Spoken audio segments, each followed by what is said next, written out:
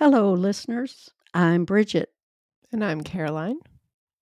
You are listening to the sixth episode of Hearth, Home, and Homicide, a family production about family murders. My daughter Caroline and I narrate each story, and son Andy is our producer. As Caroline and I talk about each family murder, we keep sensitivity for victims and their families in our mind. Our podcasts do include violence and trauma. Listener discretion is advised. So, hey, Caroline, how are you doing? Well, hey, I'm doing pretty well. How are you? I'm good. I heard that Luke has gone to football camp, and I just thought about you and what it would be like because I've sort of been there where your kids start growing up. And Mhm. so I'm hoping you're doing okay with that growing up phase. Yeah, it does come as a shocker. I mean, I think everybody has their own experience, but there's definitely a very unfamiliar but welcome sense of joy and pride there. It's mixed up with all those elements, isn't it? It is. Well, Caroline, um, we do only murders in a family because we're really interested in what's going on in this family, what happened, and and today our show is kind of, I mean, it is about a murder, but it's also about the mom of the victim. And for me, we'll see how our listeners feel about it. So we're going to have to travel to Florida. It's kind of hot there right now, so but here we go. We're going to land in near or around Fort Lauderdale. We're talking about a twisted family murder. And what I mean by that is it's got a lot of twists and turns. However, the one thread going through this entire convoluted story of betrayal and murder is one constant, and that is the victim's mother. And the time and the energy and the money she spent delivering justice for her son, even though nobody else could even see her or hear her really. She just was not somebody people were listening to until they did. So, we're going to talk about this mom, and I don't know about you, but I think about some of the things I did as a mother, and it's like, how did I do that? Where did I get the energy and focus to do that? But I did because of, just the mother drive and the love. Yeah. There's a drive there that's unmatchable, I think. And I would say that also goes for dads too, but I think it's more pronounced and more common maybe in the moms. Yeah. Yeah, there are dads. I mean, there are plenty of murders that happen where the wife and the husband are in tandem looking for their missing child or their murdered victim, trying to find justice.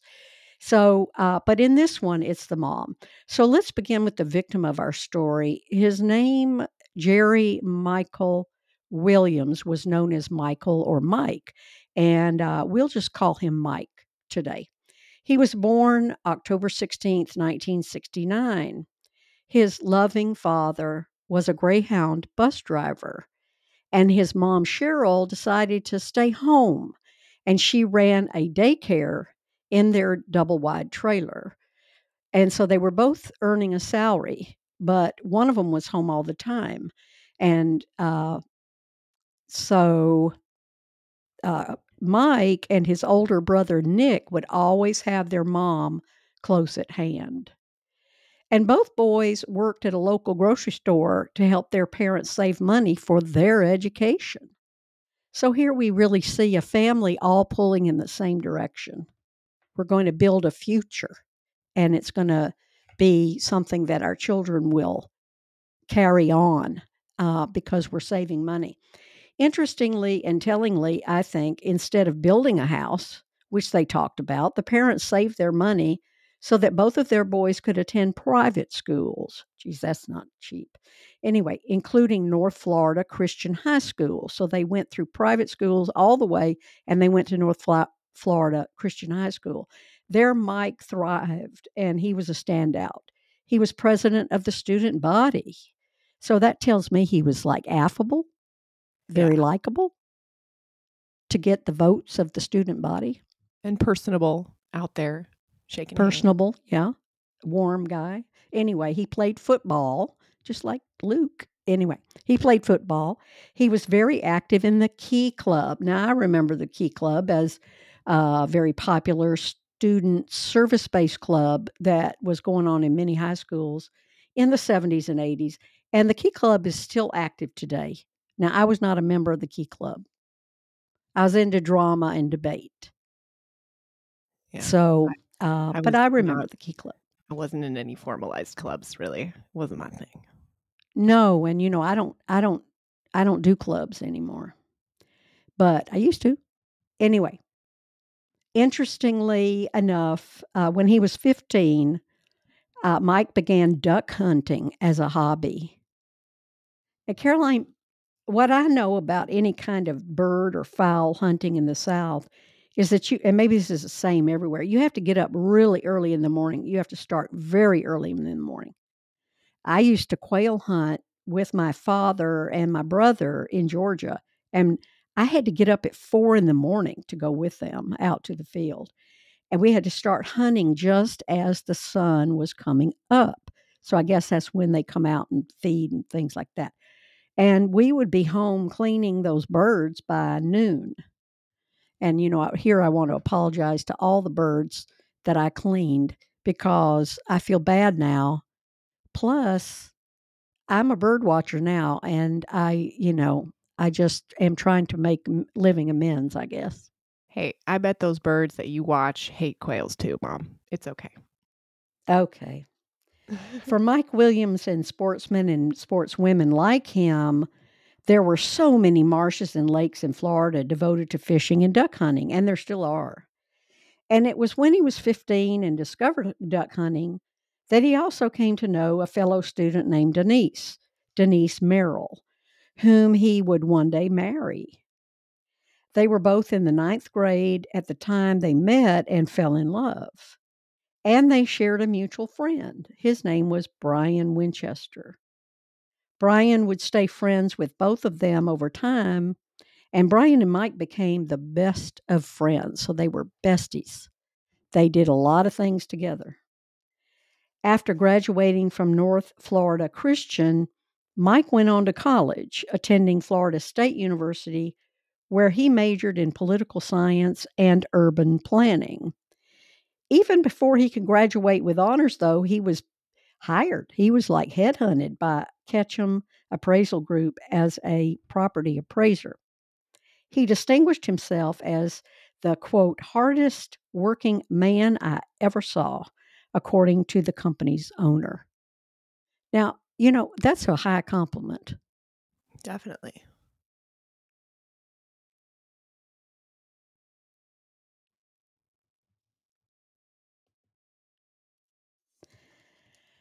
As he married his sweetheart, Denise Merrill, in 1994, he would often go home for dinner and be with his family. He would return to work after Denise, and later their daughter as well, went to bed. And he sometimes went into the office when they were sleeping. So he was really driven. He would also sometimes go duck hunting. And then on the way home from duck hunting, he would go in with his duck hunting outfit and, get work done then. So, according to his mother, Mike was making $200,000 annually by the time of his disappearance, which was in 2000. That's about $350,000 in 2023. So I'm gobsmacked. Yeah, that's like the new minimum wage here in the inflated 2023s. Wow, way to go, Mike. That's a really good point. He and Denise had bought a home in a small upscale subdivision of the east side of the city. So in 1999, this would be a year before he died, Mike's only child, a daughter, Ainsley, was born. His coworkers said that he was as devoted to her as he was to his work. But the following year, his father died. And about this time, Mike and his wife took out a $1 million life insurance policy on Mike's life. So, I mean, I guess maybe his father's death made Mike realize he needed the peace of mind that his family would never go without if something were to happen to him. Or maybe it was because he had a baby. In fact, his best friend, Brian Winchester, was an insurance agent, and Brian was able to help Mike with the purchase of that very $1 million policy. You know, there were some other policies that he had that were related to his work, but this was the big one that he took out. It was December 2000 that Mike Williams was murdered by his wife and his best friend, Brian Winchester. Ouch. What a gut punch it is to find out that this man has been murdered, just betrayed in the worst possible way Yeah. by his wife and his best friend. Well, especially Two when days before, he sounds like a fun-loving family man. So it's, the people in his life being the ones betraying him is just like, yeah, like you said, just a gut punch. it to me it brings up feelings of how do I ever know another person? What are they really thinking? Right. And that can lead to a lot of rumination that never goes anywhere and can never be unproved or disproved or proved or whatever. That's it. This is what a lack of trust will do. I mean, when you can't trust on a basic level, that's a problem. But I mean, this is like humanity trust shaking, right? I mean, these are your best friend and your childhood sweetheart. Like, ugh. I guess part of it is, just because somebody's your best friend, just because somebody's your childhood sweetheart, that doesn't mean that you understand them completely, because obviously Mike was oblivious Yeah. to the danger that he was in. Anyway, 2 days after the disappearance, Mike and Denise told his mother. So this is 2 days before the disappearance. And I say disappearance because he disappeared first, but he was murdered and they just made it look like a disappearance. Mike and Denise told his mother, Cheryl, this is our famous mother that we're going to be talking about, as well as his brother, Nick, that he and Denise were planning to have another child soon. Cheryl recalled that Mike had excitedly told his mom that he was taking his young family on a cruise to Hawaii in 2001 and that he was going to travel to Jamaica for work as well. And he was a happy man with a happy life and a future to plan, and he felt great about everything. So, I mean, sometimes when I hear this, I think that maybe he and Denise were hitting a rough patch and then they'd patched it up and made future plans and they were all excited about, life again. Yeah. I don't know. What do you think? Yeah. I mean, I think that's a possibility. I also think some of the, other family annihilation cases that we've looked at, there's been mention of this idea of the plot becoming fixed in the murderer's mind, right? Whichever spouse or family member is Yeah, going to do the killing, there's a moment before it where, you know, investigators often have mentioned this idea that, well, the plan was fixed in his mind at that point, or the plan was fixed in their mind at that point. So maybe Mike was being fed things by these people who would soon become his murderers to just because they had already fixed their plan. I don't know. That was kind of what I was thinking when we had discussed this before, that he's in this elated period. Maybe they had a discussion and he is feeling very recommitted and excited because that's what the person he was talking to intended. That's what his spouse was trying to make him feel like. I don't know. absolutely. When I look back on his childhood and his time in high school, he's just such a striver, even as a worker. He's a striver. And the idea that somebody is going to become preoccupied and derailed by hateful thoughts and maybe fights probably was not something that he was accustomed to. I Right. mean, his mama and his dad, right up until the time that his dad died, they just were totally focused on their children. They were running a child-centered life, and, uh, everything was about the future, and so maybe that was behind the excitement is Yeah. that, he was kinda, like, feeling this I can understand, that I've got everything all mapped out, and I'm Yes. gonna strive to achieve those things. Yeah. Good point. Yeah. So let's talk about Mike's disappearance. And again, I say disappearance and not murder because at first it was a disappearance and it stayed a disappearance for many years. According to Mike's wife, Denise Williams, on the morning of December 16th, 2000, a Saturday, her husband woke early, leaving the house on Centennial Oaks Circle well before dawn, boat in tow, to go duck hunting at Lake Seminole. Now, Lake Seminole is a large reservoir approximately 50 miles west of Tallahassee, located in the southwest corner of Georgia along its border with Florida, where there are other streams that merge to form the Apalachicola River. And later that day, after duck hunting, Mike and Denise were going to go celebrate their sixth wedding anniversary. Now, I know this lake, Caroline, at least the 1960s version of this lake. It is full of old stumps and mosquitoes if it's summer.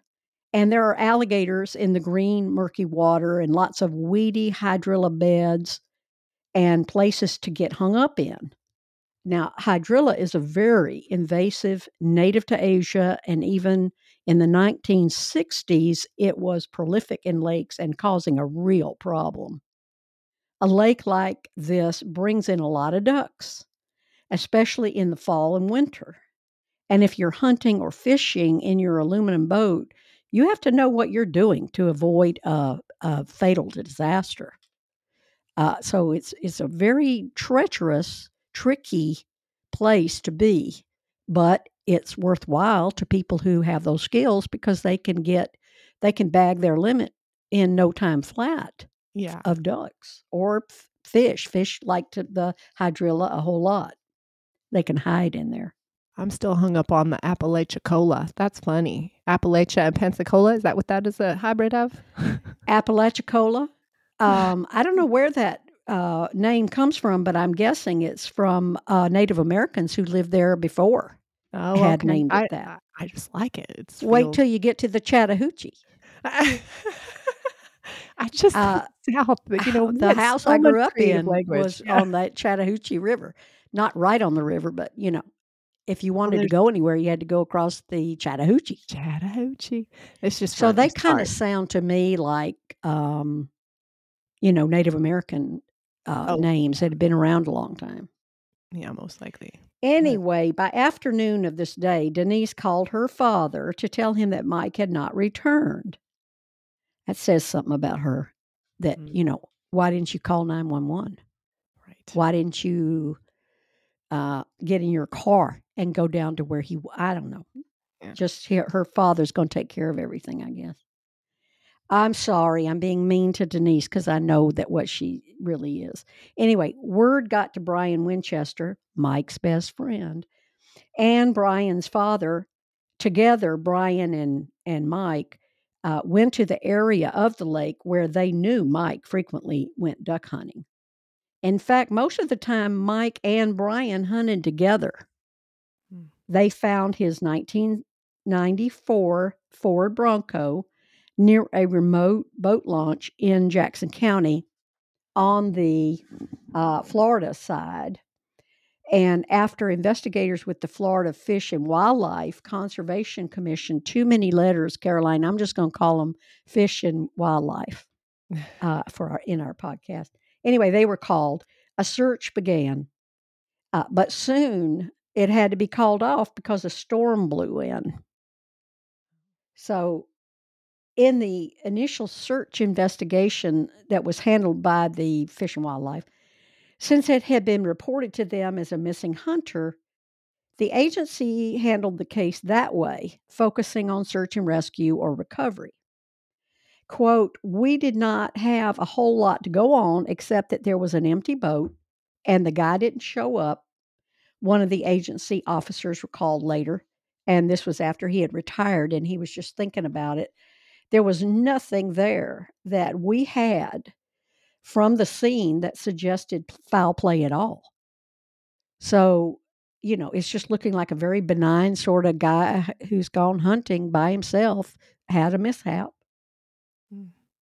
Deputies with the Jackson County Sheriff's Office were present, but they primarily worked in a supporting role to the Fish and Wildlife at that point, at that very beginning point. And of course, Brian and his father were there searching. As word got out, more and more friends and of Mike appeared at the lake to find him. So, some of these searches were, dozens and dozens and dozens of people out looking for Mike. So they just couldn't believe that he would drown. They just thought, no, he didn't drown, but they couldn't find him either. Searches focused on 10 acres of the lake surrounding the cove where William's truck was parked. His boat was soon found, roughly 225 feet from the ramp, by a helicopter pilot who initially assumed it was a boat used in the search. And this ramp was just a small little wood jut out from the banks. And it had really seen better days, Caroline. I mean, not many people used it as a ramp, but that's where they found his boat. So the ramp would prove to be, I'm going to call it a spiritual clue in this case. I'm just going to call it that right now. And that's my word for it, this ramp. But back to the search. It was really Brian who found the boat because he was able to identify it immediately as Mike's boat. And in fact, he was standing by it and found it when the helicopter spotted it and gave everybody the coordinates. Huh. So Brian is out there looking as a cover. Right. He and Denise have done something and set this all up. Well, and do you think he was near where he knew something was to be found because he wanted to be somewhat in control of the finding of it? Oh, yeah. Yeah. Yeah. He's a controller, Yeah. very much so. We haven't seen much of him to really draw that conclusion. So I'm skipping ahead. But, for a man to write $1 million life insurance policy with his best friend and his wife, and then turn around and do something to him to cause this kind of community search for this beloved man, Mike. Yeah. Uh, if you told me that you're just guessing that he was a control freak, I would say, yeah. Well, Uh, like, that's but this diabolical, though. finding of the boat, being the one to find the boat, yeah, Yeah. yeah. It's like He's gonna, mastermindy, chilly kind of level of control. It's beyond control at that point. That's, like, weird. yeah. He's making things happen before they happen naturally, and we're going to see that over and over and over again in this case. So, after retrieving the boat, investigators found Mike's shotgun still in its case, but no sign of Mike himself. The cove is locally believed to have been an orchard before the Chattahoochee and the Flint Rivers and Spring Creek were dammed to create the lake, Lake Seminole. It took its name Stump Field from the many remaining stumps that protruded above and below the waterline, requiring careful handling of a powerboat in that area. Searchers thus assumed that Mike had hit a stump with his boat, he had fallen out, he'd sunk into waters 8 to 12 feet deep when his waders filled up, and then he drowned when he was able to extricate himself, when he was not able to extricate himself. And this happens a lot, actually. Waders are impossible to take off in the water. And if you can't get them off, they turn into tombs for your feet and down you go. Can you imagine? Yeah, that freaked me out when I read that. I thought, well, there's another item I'm never going to put on. Like, wait, I didn't know that you couldn't get them off. I would just assume you throw those suspenders off and they just fall off in the water. They get stuck. But then that part about the I think suction, it I might be thought, a water suction thing. yeah, I yep. don't really know. I'm not, it's physics. Mhm. So the water's too deep in the physics pond for me. So, Well, I but mean, people wear by those in all rivers accounts, and that is stuff. true. You don't want to go in the water with your waders on because you're going to get drowned. Oh, man, the world's treacherous. Ugh. It is. People do not have any business going into a lake like this with a powerboat, and yet, unless they, from a young age, learned how to deal with it. Yeah. So it's anyway. Had Mike Williams drowned, his body would have been expected to eventually float to the surface, making it easier to discover. Investigators assured the Williams family that his body would surface like other drowning victims within 3 to 7 days. So I wonder how that conversation went. Like, hey, it's okay because his body's just going to be floating, that gets all bloated and it's going to float to the top. And I don't know how they had that conversation, but I hope it wasn't chipper. Like, hey, it could be worse. Right. It's not a mine shaft, And we it's the have to lake. got to be realistic. It's not the body that comes up. It is portions of the body because as tissues get wet, they sever from each other. Like, I mean, it's gross to think about realistically what Yeah, is it is possible. gross. You're right. How'd the conversation go? Like, we plan on finding a body or remnants of a body within 7 days. I don't know. Oh, this is awful. I know. And I mean, if you know a body's going to float out, don't you just leave somebody on watch so that body's just not floating out there all by itself? What I about the don't know. alligators? Aren't they going to be looking for bodies too? And then they told them that then the investigators told the Williams family that, it's going to come up within 3 to 7 days. God Almighty, and perhaps longer due to the cold front that had moved in after the first night's storm. So it could be okay. It could be 3 days. It could be 7 days. It could be infinite days. But nevertheless, nobody ever surfaced through the search, and just so they just kept looking for a live mic or a dead mic, or rumors were running around all through the community that he got ate by that gator. He got Mm, ate by the gator that's what I would because think. there are alligators in that Oh, yeah. pond. And I'm scared of alligators, but there are snapping turtles, and if anybody has ever been bitten by a snapping turtle, uh they can eat a body pretty fast. Well, It's horrible. yeah, a snapping turtle, I'm thinking is taking chunks out when it snaps you, not just a Right. chewy, but I know.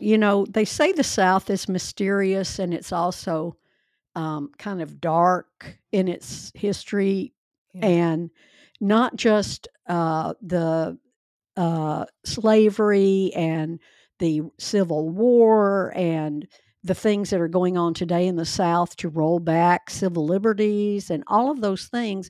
The South is a very mystical sort of place, and it's because of these creatures. Mhm. Like These black creatures are lurking just beneath the surface or on rocks when they're sunning themselves. yeah.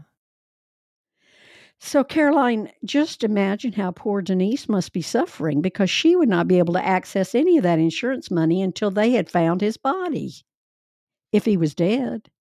And of course, I'm saying that with a dripping acid from my tongue. Yeah.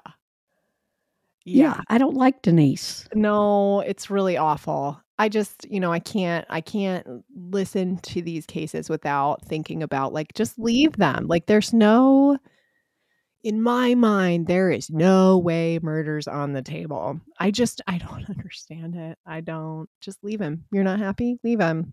Like, Yeah. Yeah, I think that's why we're so curious about what kind of person, because I want to be able to spot it. yeah, that's it. I mean, and yeah, this is awful. It's just awful. I don't Remember like what I said about Brian Winchester, that he appeared to me to always be forcing something to the surface, literally and figuratively, that would pop up on its own in its own time. If he knew where it was, he just couldn't stand it. Well, now we're going to start getting into some of that stuff. 10 days into the search, a camouflage pattern hunting hat was found, but it could not be connected to Mike Williams. Efforts continued until the search was called off in early February. So, Caroline, that is 3 months of searching. 3 months. Oh my gosh. That is not. That says a lot about how much Mike was cared for. Oh, big time. I imagine this person as like a staple in his community. And I say Oh, that yeah. for a couple of reasons. He's doing the property appraisal. That has you out in the field, that has you working with a diverse set of business owners, residential citizens, like, and then you're a hunter. That's a whole community. You've lived your whole life here. I mean, Oh, I yeah. see him as like knowing everybody and everybody knows him. He, it has since been suggested. So, over the years, it was suggested that the search might have continued had Denise Williams indicated any interest in continuing the search. Whoa. So she's just, acting like, Well, and you that's know, after 3 months? She's just kinda like, "I'm over it." That does seem a little bit soon. uh huh. When you were gonna At have a that time, baby. the case was still considered open. Nothing in the investigation or search and rescue efforts had produced any definitive evidence of a boating accident or a fatality. As of this date, read a final report of this 3 months of searching, and that was issued in late February 2001. I want Huh. to say a few words, uh, Caroline, if I can, about why I was drawn to this case. Because, there are a lot of family murders, a lot of them domestic violence oriented, some of them drug addiction driven, um, that we don't do. Mhm. But we do cases that we're drawn to. And I was drawn to this case because of Cheryl Williams, Mike's mom. She went to Lake Seminole with other searchers after the main search was over with. Any mom would do that for her son if her son was missing in a lake and presumed dead. I'm not real sure I could leave that lake. Yes, I was just thinking the same thing. Nothing else in my life is gonna happen except for this lake getting drained. I'm gonna figure this out? Right. I don't even know if they can drain a lake like that. Well, You moms know, would figure that it's out. not a natural lake. It's Yeah. it's and anyway. At one point during these missing hunts for Mike that his mom put together, she walked out onto what I called the spiritual dock. It was worn out. It was creaking. She walked out over the murky and dangerous waters onto what she called a piece of wood. She heard a voice, a thought, a message. I'm not in the lake, Mom. You can't find me in this lake. And she told everyone as much. My son is not in that lake, she said.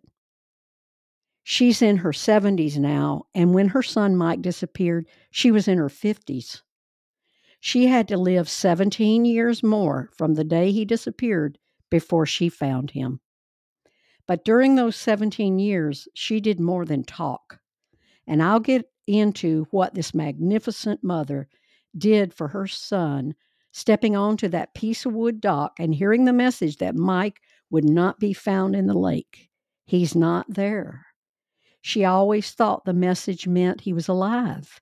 And she kept looking for him and looking for him.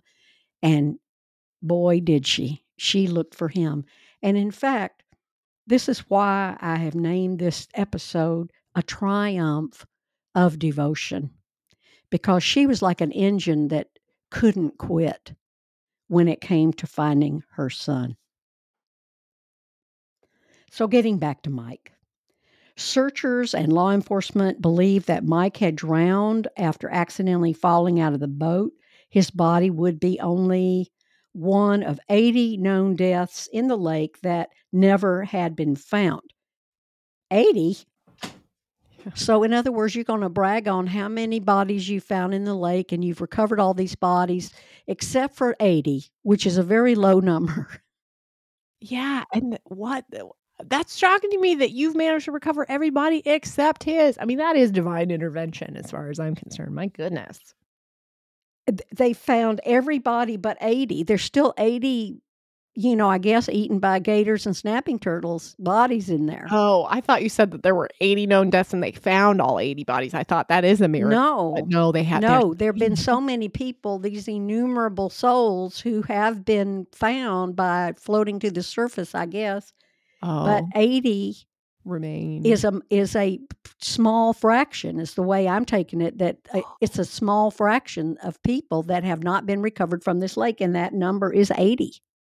I'm just never going to go to Florida probably, but I'm definitely not going into lakes with it's the alligators. That's where you're getting eaten and never recovered, I think. Yeah, and they don't eat you all at once. They take you down to the bottom and they roll you around, and then now that Split you're you dead, they're apart. going to hide your body. Oh, nice. Real nice. Uh, the head of a private search firm that supplemented official efforts near the end of the search offered a possible explanation. So, quote, with the wildlife around, I would guess that the alligators have dismembered and have stored the remains in a location that we would not be able to find, he wrote in a report. Early searchers had reported seeing many alligators, and some of the officials were willing to accept the possibility. Quote, everyone knows the lake is full of alligators, said Fish and Wildlife David Arnett. And you look for other answers. Why hasn't this body appeared? And it was suggested that William's body could have been caught in the lake's dense underwater hydrilla beds.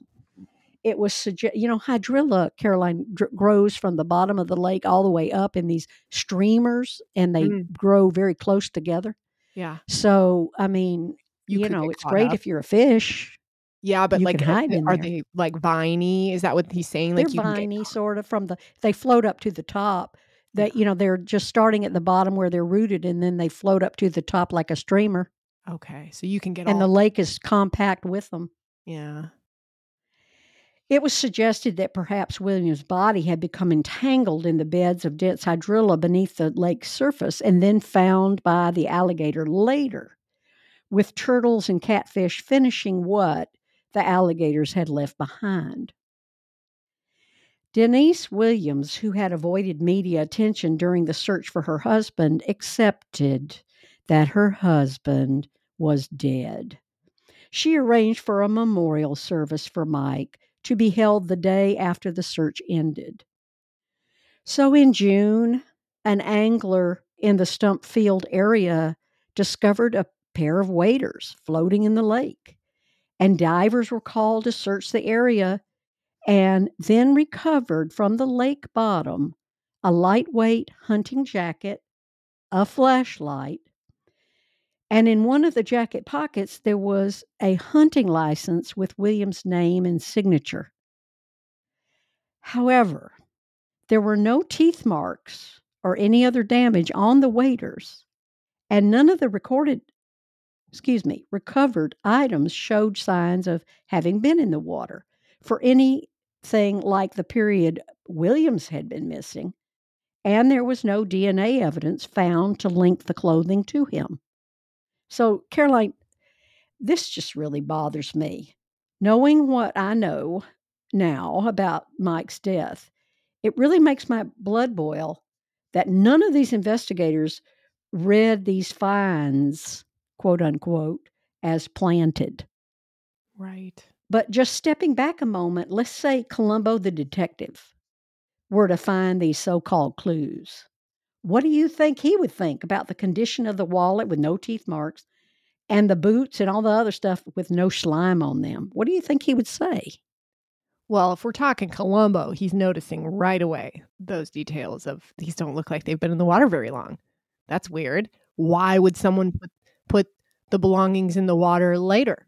And who was the someone who did that? I mean, that of course, But I will say, for benefit of the doubt, that I can't imagine what investigators are up against every time they get a call, because particularly like calls like this, because you have to right away assume who's telling me the truth and who's augmenting the truth for their own benefit. And then like they said in the beginning, we took it at face value. This was a search and recovery, like a rescue operation.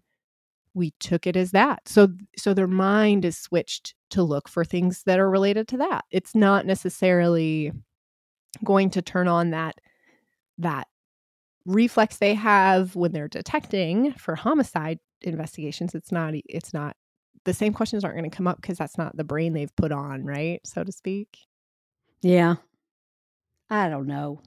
Maybe I'm upset about this next part because a week after they found these clues, so called clues, a Leon County judge granted Denise Williams' petition to have Mike declared legally dead on the basis of those recovered items and an assumption that alligators and other water life had consumed the body in its entirety.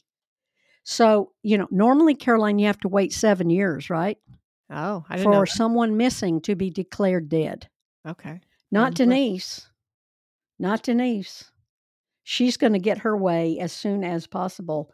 And again, maybe it's not her, maybe it's Brian, but this idea of taking a flashlight, taking clothing, taking his fishing license in a wallet, taking waders and putting them in the water to be found by an angler. But I in the don't same know. That just in the same stinks on spot ice to too. me. Like, to me, it's like that's like duh tidal pools 101. Like, I mean, the water moves. These things wouldn't stay together even if they had fallen together. Some of them would move. The lighter weight stuff would move one way, the heavier stuff might stay. You know what I mean? People kicking around. It is Yeah. to assume this big pile of items just stays all together. How convenient. Yeah. So the court decision allowed Denise Williams to immediately proceed with claims on her husband's life insurance policies, from which she would receive a total of $1.5 million. Wow. That's a 5 years later, she married. Guess who she married? Okay, I'll tell you. She married Brian Winchester, lot. Oh God. who had sold Mike the biggest policy a few months before he disappeared. And the couple went on to live in the same house where Denise and Mike had lived prior. Denise and Brian mostly declined to discuss the case publicly. Yeah, I bet. Yeah. Wouldn't want to slip up. I mean, No. So while Denise and Brian were getting on with their lives, Mike's mother was busy trying to find Mike. There was a private search team that surmised that Mike had been eaten by the alligators. That was their theory. And this team had been, in fact, hired near the end of the original search by William's mother, Cheryl. But when she got that report back, she refuted that by researching that how do alligators live? When do they eat? She found out that alligators do not kill in cold water. And Mike had gone missing when the water was cold. Remember, it was December. yeah, that's good information. Yeah. I didn't So realize. Cheryl was not consulted at all about Denise's petition to the court to declare her son Mike dead. This What? and the fact that she did not believe that alligators were involved in Mike's death, she was making it very loud and clear to everyone who would listen that Mike was not dead in the lake. Cheryl believed that Mike was alive because her cosmic message on the weathered, bored, dilapidated pier that she was still not convinced that he had drowned in the lake.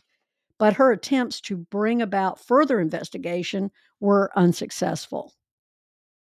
She has stated that she received threats to discourage her from continuing to look for him. And over the next several years, she investigated on her own when she was not busy at work operating her daycare out of her home because she needed money to run this investigation. She ran advertisements in local papers, Caroline. She put up billboards seeking information. Good for her. She mortgaged her little trailer where they had always lived to do this work. That and continue to run the daycare. And after Mike was declared dead, all the subsequent investigations of the case resulted exclusively from her efforts. Yeah, I mean, once he's dead, the police actually, I mean, that's a technical bind that how can we, as taxpayers say that we support the police researching things that are definitively, determined already. So that sucks. That's sucky. Yeah, she believed her son might still be alive. Remember, she believes that this message that she got from the other side said, I'm not in this lake. Don't look for me in the Well, and lake. I'm curious about the interpersonal exchanges between her and Denise, if any were had, because it is shocking to me that Denise would not involve other family members and other friends even of Mike in the, look, guys, this is what I need to do to move my family forward. Because that's not an unreasonable decision for the spouse to have. I mean, it is when you're the murderer, but if you're not and you just are you're the left spouse, it's not an unreasonable thing to say, look, I need to get this done because we have a child. I need to continue to live my life for this child and I need that money. That's one conversation. But to not even say anything and you've declared this woman's child dead, like that seems like a strained relationship at best, between Oh, it's Denise. awful. It's Yeah. terrible. She, Cheryl said, throughout this whole period, she got criticized a lot for not admitting that Mike is dead. She gave an article to the Tallahassee Democrat newspaper in 2007. She said, all I know is I cannot stop looking for him until I find him. Her efforts had severely strained her relationship with her former daughter in law. Denise told Cheryl outright that if you do not stop investigating Mike's death, your granddaughter is going to be denied access to you as a grandmother, even though her granddaughter was the only part of Mike that Cheryl still had. Oh, wow. Poor Cheryl. My God. Like triple victimized here. Ugh. Then it's never Cheryl right did to use not stop, children. Yeah. Caroline. She didn't stop. And It's she was cut out of Ainsley's life permanently. Ainsley was raised believing that her grandmother was out of her mind, yeah. crazy, cuckoo. You can't be around her. She's sick. And That is how she was raised. well, honestly, that was Mike's probably daughter. it probably wasn't a hard story to tell. Because in reading this, Cheryl, my God, I would have gone insane. You lost your son. Your daughter-in-law is heartlessly moving on. And she's not allowing you to stay and get your answers figured out from what has happened. I can't imagine any family, whether murder is involved or not, if you don't have a body and you just simply are asked to let it go after someone you love has disappeared. I could never sign me up for the psycho class because I'm going cuckoo about it until I find either a body, some kind of an answer, some resolution, something I can cling to as this is what happened. So the fact that Denise doesn't really care and she's going to threaten this granddaughter, that deprives Ainsley. That doesn't, And you she know what I mean? carried out her threat. She carried out her threat. Which just shows you her character. I mean, that's to me, children have to develop their own relationships with their in-laws. Now, if there's abuse or some scary whatever, and maybe Denise can sell that she felt like it was too much psychosis for her child, but that does, I don't buy that given the other facts. But I just feel for Cheryl. I feel for her. This is Oh, I do too. There are a lot of documentaries about this case, and I've watched them all that I could find. And Cheryl is short in stature. And again, by the time the case became documentary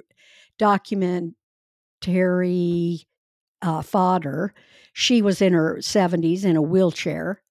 But she was very short in stature, and she had shock white hair that she kept in ponytails, or I mean pigtails. oh funny. And she she was demonized by Denise, and she was demonized to her daughter Ainsley. Cheryl's granddaughter. And I think that just the whole package of shunning her Yeah. um, is part of what drew me to this case, is that Cheryl had no power. She had very little money. She was a widow. She was fighting Draken. Oh, yeah. Court And orders. How's she gonna a court ordered that her son was dead? I mean, that is no power. You are now fighting for a narrative that does not exist. And, oh, that's hard. so, getting on with what happened, the Florida Department of Law Enforcement, also known as FDLE, much shorter. I'm good with this abbreviation, FDLE, Florida Department of Law Enforcement, agreed to reopen the case after all the lobbying that Cheryl Williams had done. Nice. In retrospect, many officers agreed with Cheryl. They started telling a truth that they had kept to themselves, that the circumstances surrounding Mike Williams' apparent drowning 4 years before was very unusual, and they were strongly at odds with the conclusion that the conclusion that everybody was drawing, which was that the boat launch where his Bronco was found, which he would presumably have used to put his boat in the lake, Caroline, that was an undeveloped patch of mud. Yet Mhm. nearby was a finished concrete launch that he had been used to using in the past. Another aspect of it that didn't make sense to these investigators, but they didn't say anything until Cheryl gave him a backbone, was that the storm the night that he was reported missing had westerly winds that should have blown the abandoned, unmoored boat across the lake to the Georgia side. When the boat was recovered, the engine was off, yet the gas tank was full.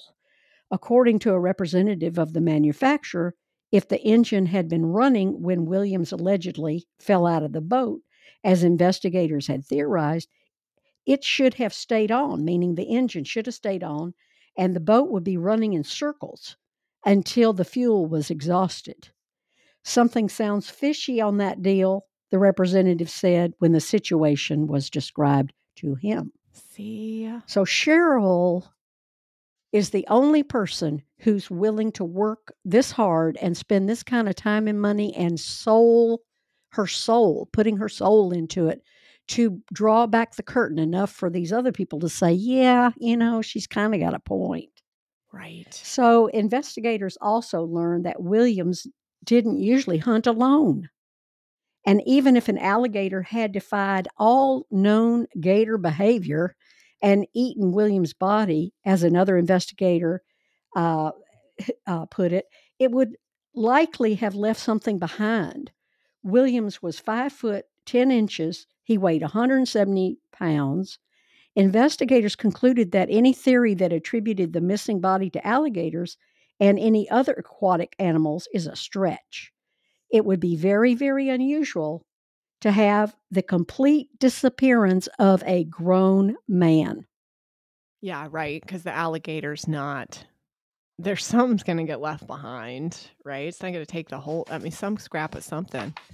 I just wanna say right here, because what this brings up for me around the law enforcement kind of easily being swayed to just make this all go away, in a sense. I mean, obviously, that's easy to say in the aftermath of figuring out what really happened, but it just speaks to, like, the Lori Vallow thing, where when we looked at some of the police video of her early on, where her husband, who she later had killed, her ex-husband, uh, he had reported her and she was pulled into the police for questioning, and she managed to flirt her way out of that, right? I mean, and I'm not saying that like officers are like, oh, they're so bad they got susceptible to flirt. No, every human being is susceptible to the charm of another human being.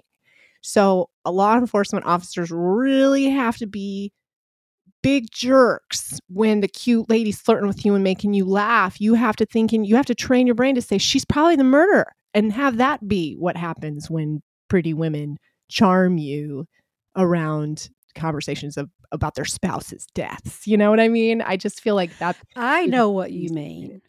I'm your mother and you're my daughter, and both of us have a nice dose of, am I being manipulated right now, or is this the best price you can actually give me? Right. Am I being manipulated right now?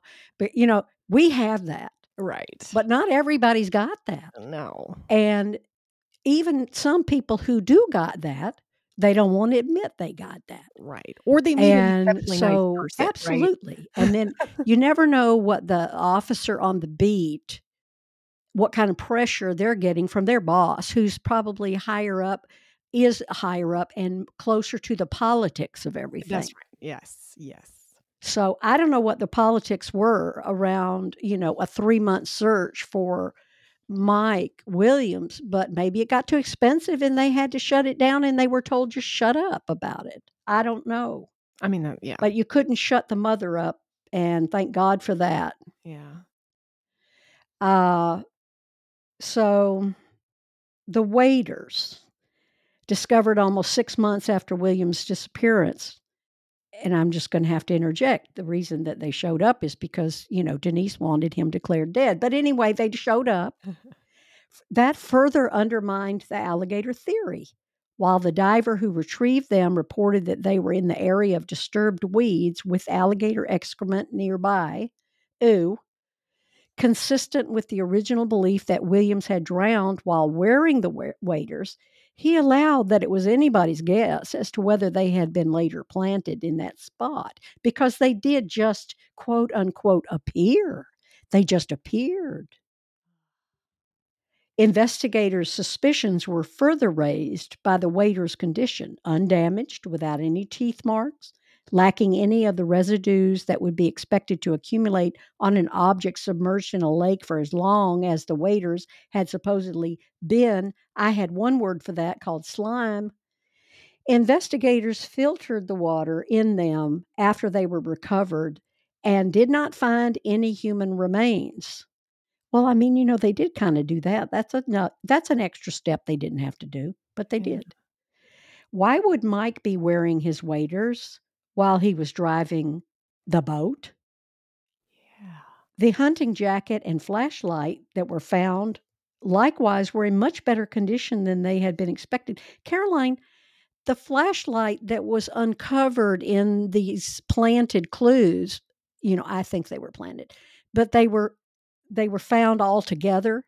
The waders, the clothes, the fishing license, the wallet, the flashlight. The flashlight still worked. Huh. That's kind of a really good flashlight to be. Maybe it was waterproof, or maybe it was Right. just, oh God, I don't know. But, like, I Anyway, mean, even after a while, after 3 months, though, is really how long that flashlight should have been underwater, but really, it was probably a week at that point because of yeah. plotting I in the mean, background. all I could say is I'm biased because I know how it ended up. But Right. even if you weren't biased, these things really add up to something's fishy. Yeah. In spite of all of these weird facts, the new investigation was made extremely difficult by the deficiencies of the original search when criminal activity had not been considered. They did not protect the scene at all, recalled a Williams friend with law enforcement experience who had been part of the original search. They botched it, he said. By the time investigators began to realize that they should have been asking more questions, the opportunity was gone. Williams' Bronco and the boat had been returned to the family and friends, and the footsteps of many volunteers and searchers were all over the lakeshore, and that had made it impossible to collect any evidence from that area. And the items recovered from the lake had not been retained by law enforcement. So, without any evidence of Williams' body, it was kind of impossible for police to make a case. Despite the failure of a third investigation to discern the fate of her son, Cheryl Williams persisted. Her efforts led to the Investigation Discovery cable channel during a segment on Michael. They did a segment on Michael's disappearance and the later investigations in late 2011.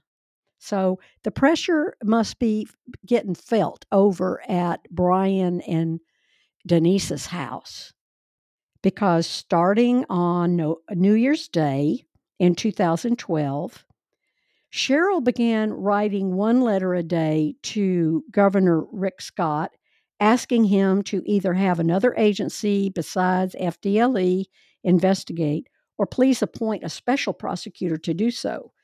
After she had written 200 letters without even an acknowledgement that they had been received, she didn't give up. She began inquiring personally. Why haven't I heard from you? Why haven't I heard from you? It turned out that the governor's office had forwarded them unopened to FDLE's headquarters, where they were placed in the case file. This fierce mama, Cheryl Williams, was just outraged. She was outraged. She is quoted as having said to anybody who would listen, the news, the papers, anybody, they could not have hurt me more if they had punched me in the face. Well, yeah. I mean, turns out, doesn't matter who the governor is, that office just fails its people every time. Like, wow. Why don't you make a sign that says, I don't care? I mean, instead of just having every bit of your actions indicate that to her. My God, I'd be... One letter a day for 200 days, Caroline. Well, obviously that governor couldn't have done the same thing. I mean, what a horrible, like Cheryl for governor. Let's get on it. It's ridiculous. Yeah. I'm pissed. I hope this... In 2012, Denise and Brian Winchester separated. Yeah, pressure's getting to you people. Anyway, it was reportedly due to his sex addiction. Caroline, I had to look that up. I did not really know what is there really such a thing as a sex addiction? I mean, sex addiction. Yeah, Charlie Sheen had it. That's how we all know. That was one of his many, like, winning, the whole episode was really crazy. Remember? I did not know that. Yes, that was... Well, that explains. Yeah. I mean, I went through the winning phase. I couldn't wait for the next day to see what he was going to do live on TV next. Oh yeah, he would bring like prostitutes to his family Thanksgiving dinners. He was out there for a while. But one of the things that came out of that story was that sex addiction is a very real disorder. A lot of people suffer from it. That's what I found out when I looked it up, is that you get fixated on a behavior. You get in a cycle about that behavior, or they could be just thoughts, and you can't stop. You can't stop. So who knows what Brian was fixated on? How about I kill and then I have sex? I kill and then I have sex. I don't know. Could have been the murder. Those are just my thoughts. That brought it on. Yeah. Anyway, she filed for divorce in 2015. Brian openly opposed it. Nope. I'm not going to pay any attention to that. He had to be ordered by the court to comply. And as part of that order from the court, he was to provide an appraisal of the couple's house due early in August 2016. Now that makes me so sad in a weird way because Mike was an appraiser. I thought this, and it just brought up to me, oh my God. But anyway, it really had nothing to do with Mike being an appraiser. He just was told by the court, you have to have an appraisal on your house. And that was going to be on August 5th in 2016, or he was going to be in contempt. Well, on August 5th, the day when the appraisal had to be filed with the court, Denise left her home to drive to her job at Florida State University. So she's behind the wheel of her car. And while she was talking on the phone to her sister, and she was driving her car while talking on the phone. Okay, that's not great. And then she saw in her rear view that someone was climbing over the back seat of her car. I mean, it turned out to be Brian. Okay. But that's one of my biggest fears is somebody's in the back seat of my car. Yeah, I always look in the back seat. It's like a habit I've given myself for that reason, because that's my fear too. I think that's why you drive a little car, a convertible, because you're thinking nobody's going to be able to get in that back seat without me seeing it. Yeah, I don't want a lot of space to hide. Yeah. No. Yeah, me, I've got a station wagon, I know you an SUV. Somebody's back there all the time, probably. I don't do. know. Anyway, it's scary. He took her phone away and began yelling directions at her. She did not comply until he showed her a gun. She said later that he claimed that it was necessary since she was not taking his calls and he was blocking her, she was blocking his text messages. And instead of going where he wanted her to, she pulled into a CVS drugstore parking lot close to the door.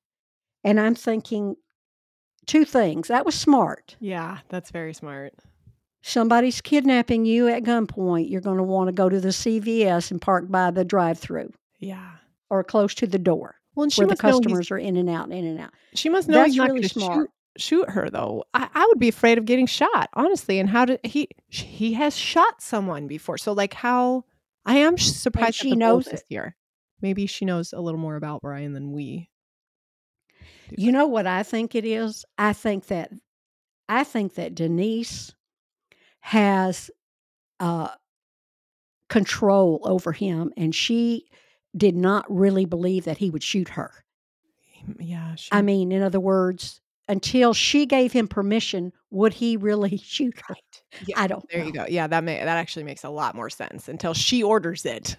It's not happening. Yeah, I don't know that she's necessarily a super courageous woman. Mm, I think that she thought, I can outsmart this man mm. because I've done it so many times before. And just lastly, before we move on, how long were they married? What was this, a 10-year, 15-year marriage before they've separated? Well, yeah, but they didn't get married for 5 years after the Oh, killing because they didn't want to arouse anybody's suspicion, so they continued with their shenanigans, and they also wanted to build up interest on that 1.5 million because that can draw interest of a sizable amount over time. yeah. Okay, sorry. So, Brian told her that he was planning to kill himself with the gun. He did not want the divorce. He felt he had nothing to live for if it went through. He assured her he did not want to kill her. And she was able to calm him down. And then she took him back to where he had parked his own truck at a nearby park. But before he went to his truck, Caroline, this is what he took out of Denise's car that he had put in there when he went and hid in that car. He took a tan sheet, like a bed sheet, a different colored plastic sheet, a spray bottle of bleach, and a tool from Denise's car. He took that with him to his truck. I So, mean, it looks to me like he was going to kill her or planned to kill her yeah. or wanted to kill her. I mean, a spray bottle of bleach with, like, a plastic you're not painting tan sheet. I mean, that's Maybe he's wrong. just a chronic bedwetter. I don't know. Yeah, Anyway, probably. after after she left, after she left him there, Brian then caught up to her again, pulled up to her, car in his truck, and he apologized profusely. Despite her promise to him not to tell police about the incident, she drove straight to police afterwards. Yeah. And after Denise filed a report against Brian kidnapping and threatening her, police investigated. And according to a friend of Winchester's who was later interviewed by police, Brian told him that he was becoming very concerned that as a result of the divorce, Denise would tell the police what she knew about, quote, this guy who died 10 or 12 or 15 years ago, end quote. Ooh, closing in. Yeah, I mean, this is 2012 that this is happening now. Brian was murdered in 2000, so it was 12 years. But he's talking to a friend, and so he's muddying it up as, well, I don't know, some guy died 10, 12, 15 years ago. I Right. know something about it. Um, anyway, Brian was arrested and charged with the kidnapping, domestic assault, armed burglary, and 2 charges being felonies. Denise requested protective orders, saying that she feared for her life and her daughters. And after a hearing the next week, at which she said she could neither eat nor sleep since the incident, the court decided to hold Brian without bond, pending trial on the kidnapping, the domestic assault, the armed robbery, and all that. So Cheryl Williams expressed to everybody that she was hopeful that this development would lead to the resolution of her son's disappearance. So, she's kind of thinking, okay, I she probably thought all along Well, that they had something to do with it, especially yeah. since they got married, Well, I mean, you know. how could they have ever gotten married, period? In my mind, like, just given the circumstances of everything, it would have had to have been a different kind of organic circumstance.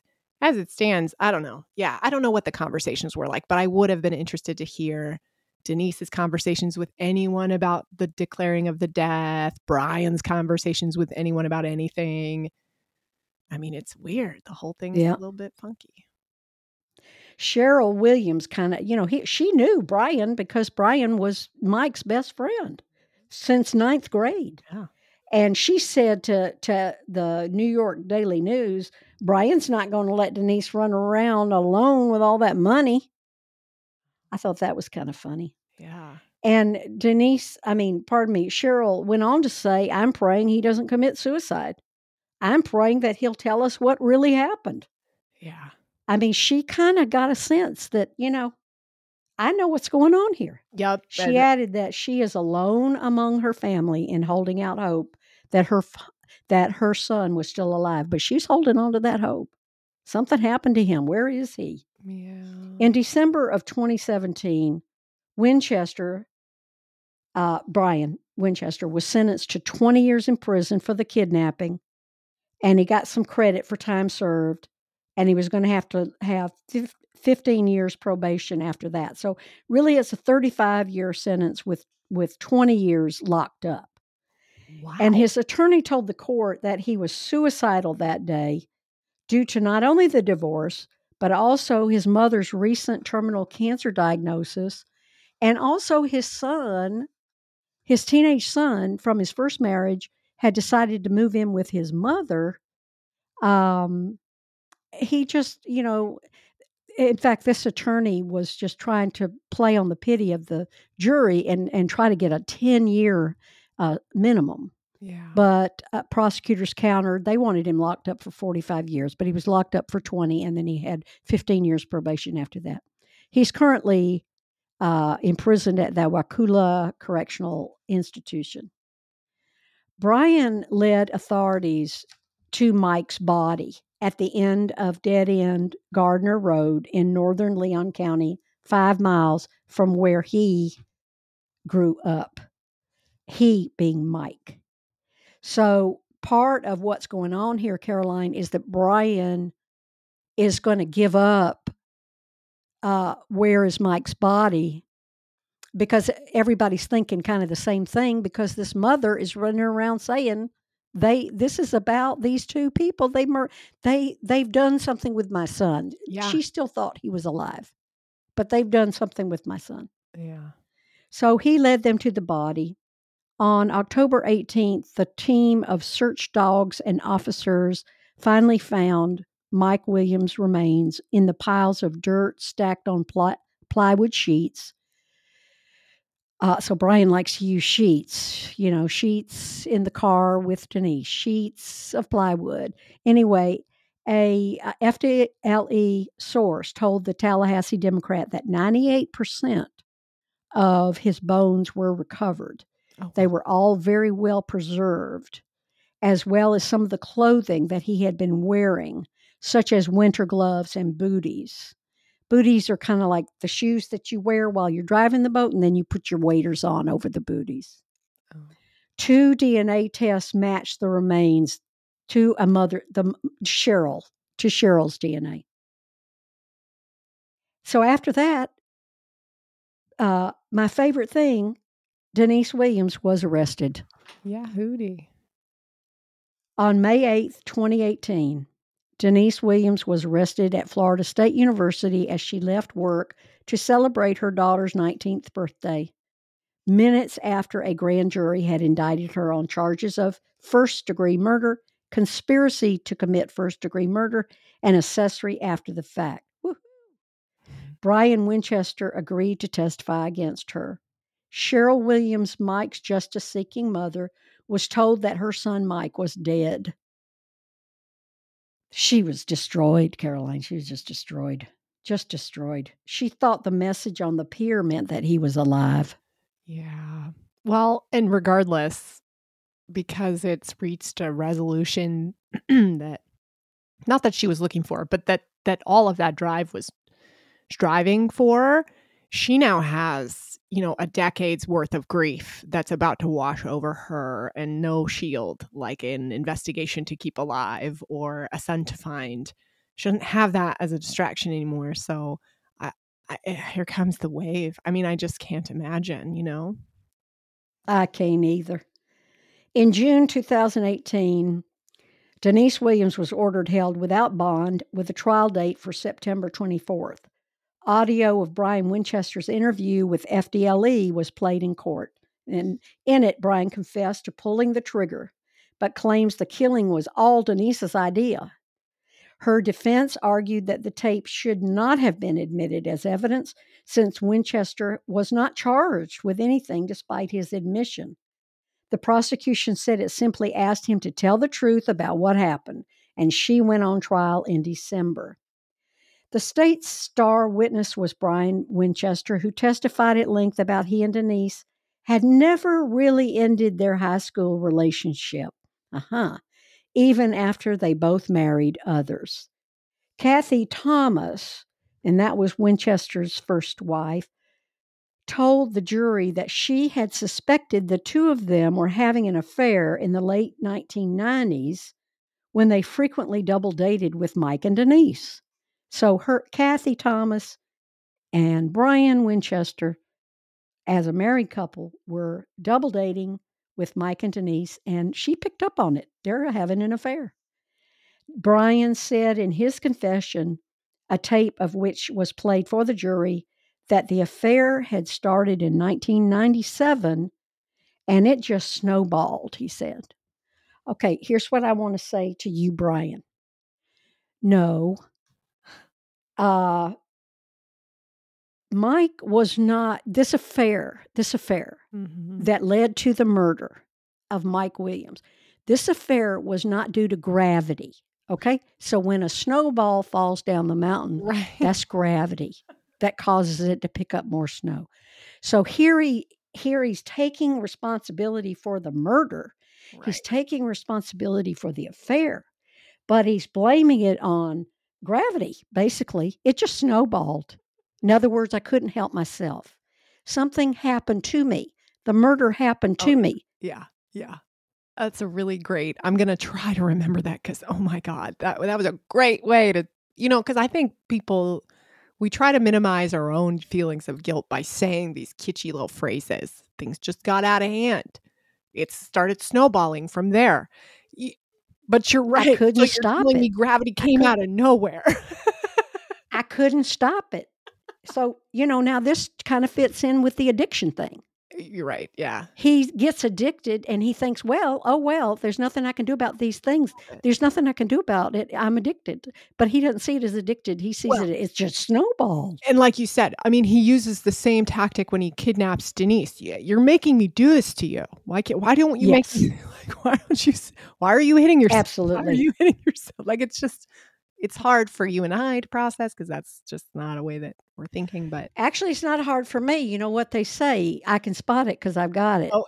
I mean, I try. I'm guilty of that sometimes. Yeah. I mean, I think, it's the brain's self-preservation. I'm not flawed. You're making me flawed. Well, it's not that I don't think I'm flawed. It's that I sometimes give up trying to do what I know I should do because I want to do what I want to do. Yeah. And so then I said, it just came over me. Yeah, but you're talking about, and I think that's very human, and it takes a lifetime to bust out of that. But I mean, murder shouldn't be on that spectrum of things that you're just going to do what you want to do. No. I think that's fine. Lurking in someone's car with, sheets of plastic and a gun, that shouldn't be on the agenda. Anyway. So anyway, after discreetly rekindling their relationship, the two began to consider killing Mike so they could marry. As Denise's family frowned on divorce for religious reasons, she said no to that.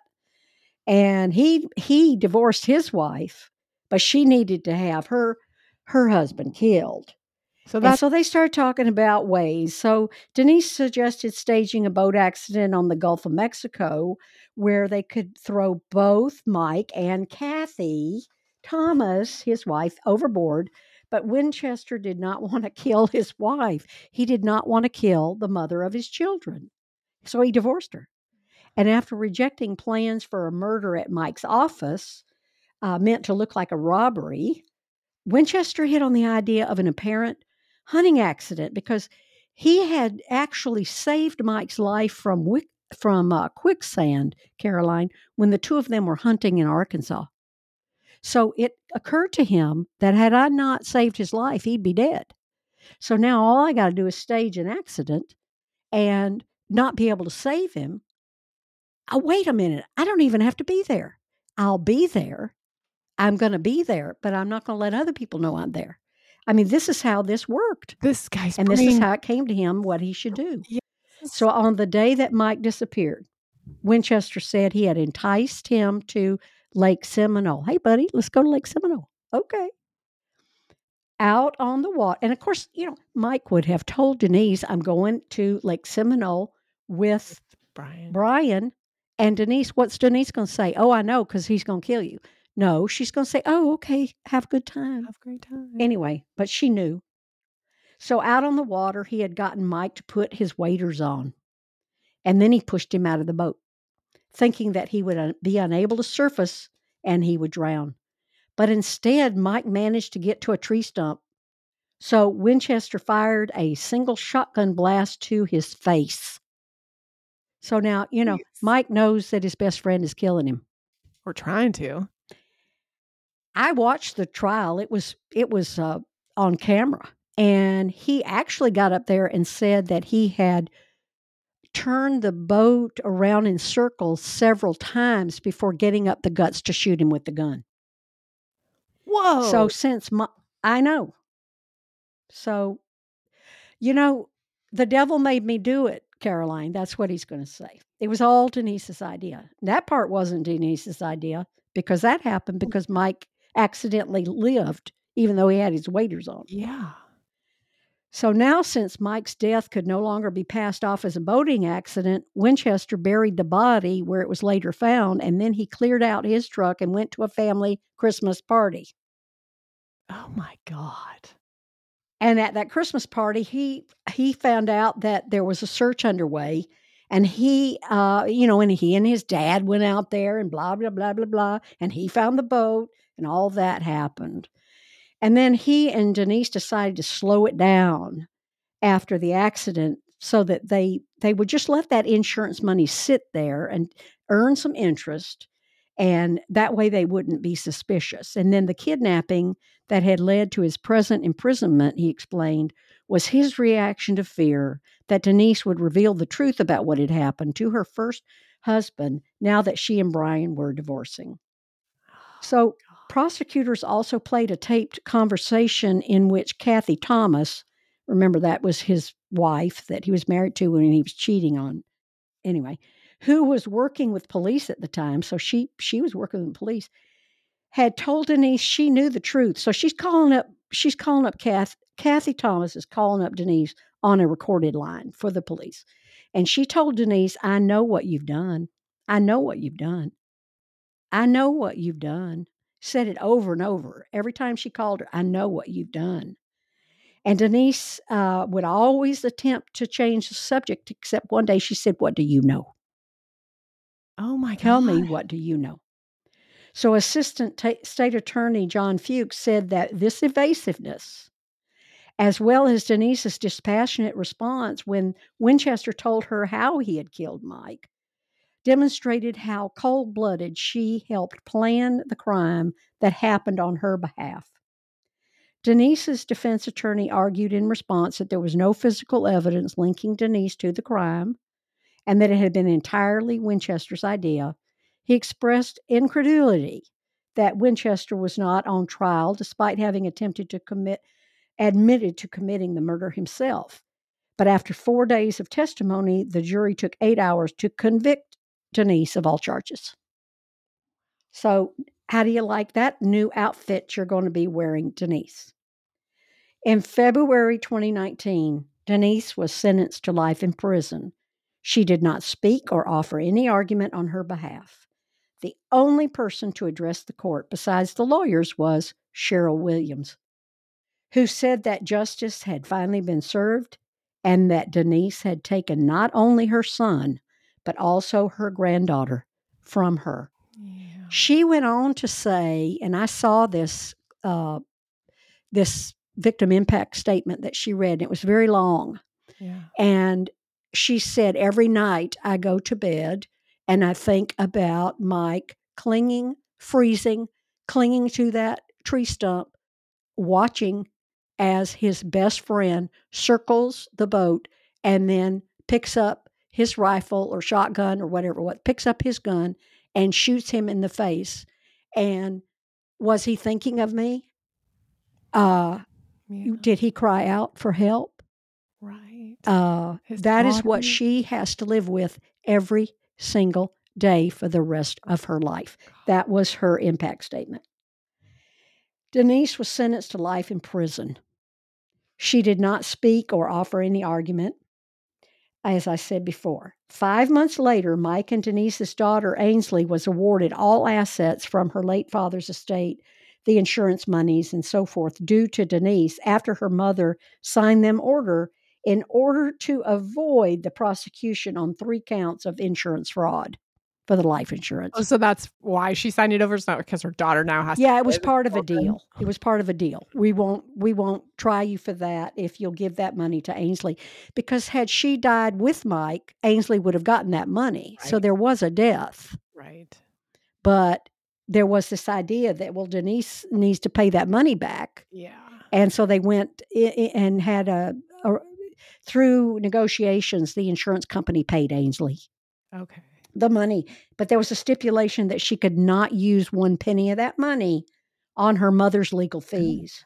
And if she did, she would owe the state a $150,000 penalty, plus she would have to pay back the $1.5 million Well, good. I think or that's whatever was left totally from it at appropriate that time. provision. Not 1 cent should be spent on Denise. Denise is now imprisoned at the Florida Women's Reception Center. I bet that's just a party every day. You know, Florida, I don't think they run happy little clean little lots of crafts and plenty of continuing education courses. I don't know, but I don't think they do.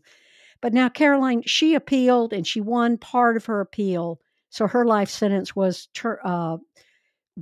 dismissed because the appellate court felt that there was no proof that she was part of the crime, that she did not commit murder, but she was her conviction for the conspiracy to commit murder was upheld. So she's spending 30 years. Ainsley, the daughter, blames Mike Williams' mother, Cheryl, for the wrongful conviction of her mother. Oh, God. So Mike is lost, and so is Ainsley lost as far as Cheryl is concerned. She waited 17 years to find out what happened to her son and to bring him home. She says today that she really thought that he was still alive all that time. But it turns out he was in heaven with his daddy. Hmm. Well, Cheryl, there's a special place waiting for you as well, I'm sure. That kind of dedication, tenacity, fortitude to see it through. Ainsley doesn't know it, but she will someday, hopefully. But you're a savior. And, can I just say that the part about Brian mentioning that divorce was not an option for religious purposes, I just feel like the Pope could do something in this arena to prevent future murders. If that's what it is that's preventing people from just walking away, find help. There is a a pastor, a preacher, or whatever out there who's going to make it okay. But what I know is not okay across all religions, even atheists, murder. Murder's not okay. So that isn't an option, even though Brian and Denise landed on it because divorce was so bad. But anyway, I agree. I mean, my personal thought is that no debt goes unpaid in the universe. yes. I don't have a certainty that entity called God or some other entity called the universe or some other entity called Yahweh. To me, the language around this idea of we're not here for no reason. Right. There is no one creator. Right. I do get a sense that there's one creator, but even stronger than that, I get a sense that no debt goes unpaid in the universe. And since so many people get away with so much here on earth, Yes. that gives me hope for the life hereafter. I agree. I And totally I agree. hope that everybody involved in hurting this man, Mike Williams, and everybody involved in hurting his mother, Cheryl, I just feel like it's not going to be good. It's No. not going to be good No. And for them. And Cheryl and Mike will always be in my mind as, and the father, just the idea that we can afford a house now. So we have a choice: buy a house, or we could save and make sure our children get a very good education according to what we think would be good. yeah. And it seems to me like, that was a good choice for them. Well, yeah, and So anyway, Caroline, Mike was another just trying family to murder, replicate that too. another senseless family murder. It's true. But I think what was going on here was just, the bare essentials: sex, greed, and uh, Stupidity. two people who thought that they were entitled, Yeah, that's yeah. and one hero. Yes. Oh, That would such be a the mom. hero. All right, Caroline. I will talk to you in a couple of weeks and about our next family murder. And in the meantime, um, time to say bye bye. So bye bye, Caroline. Bye-bye.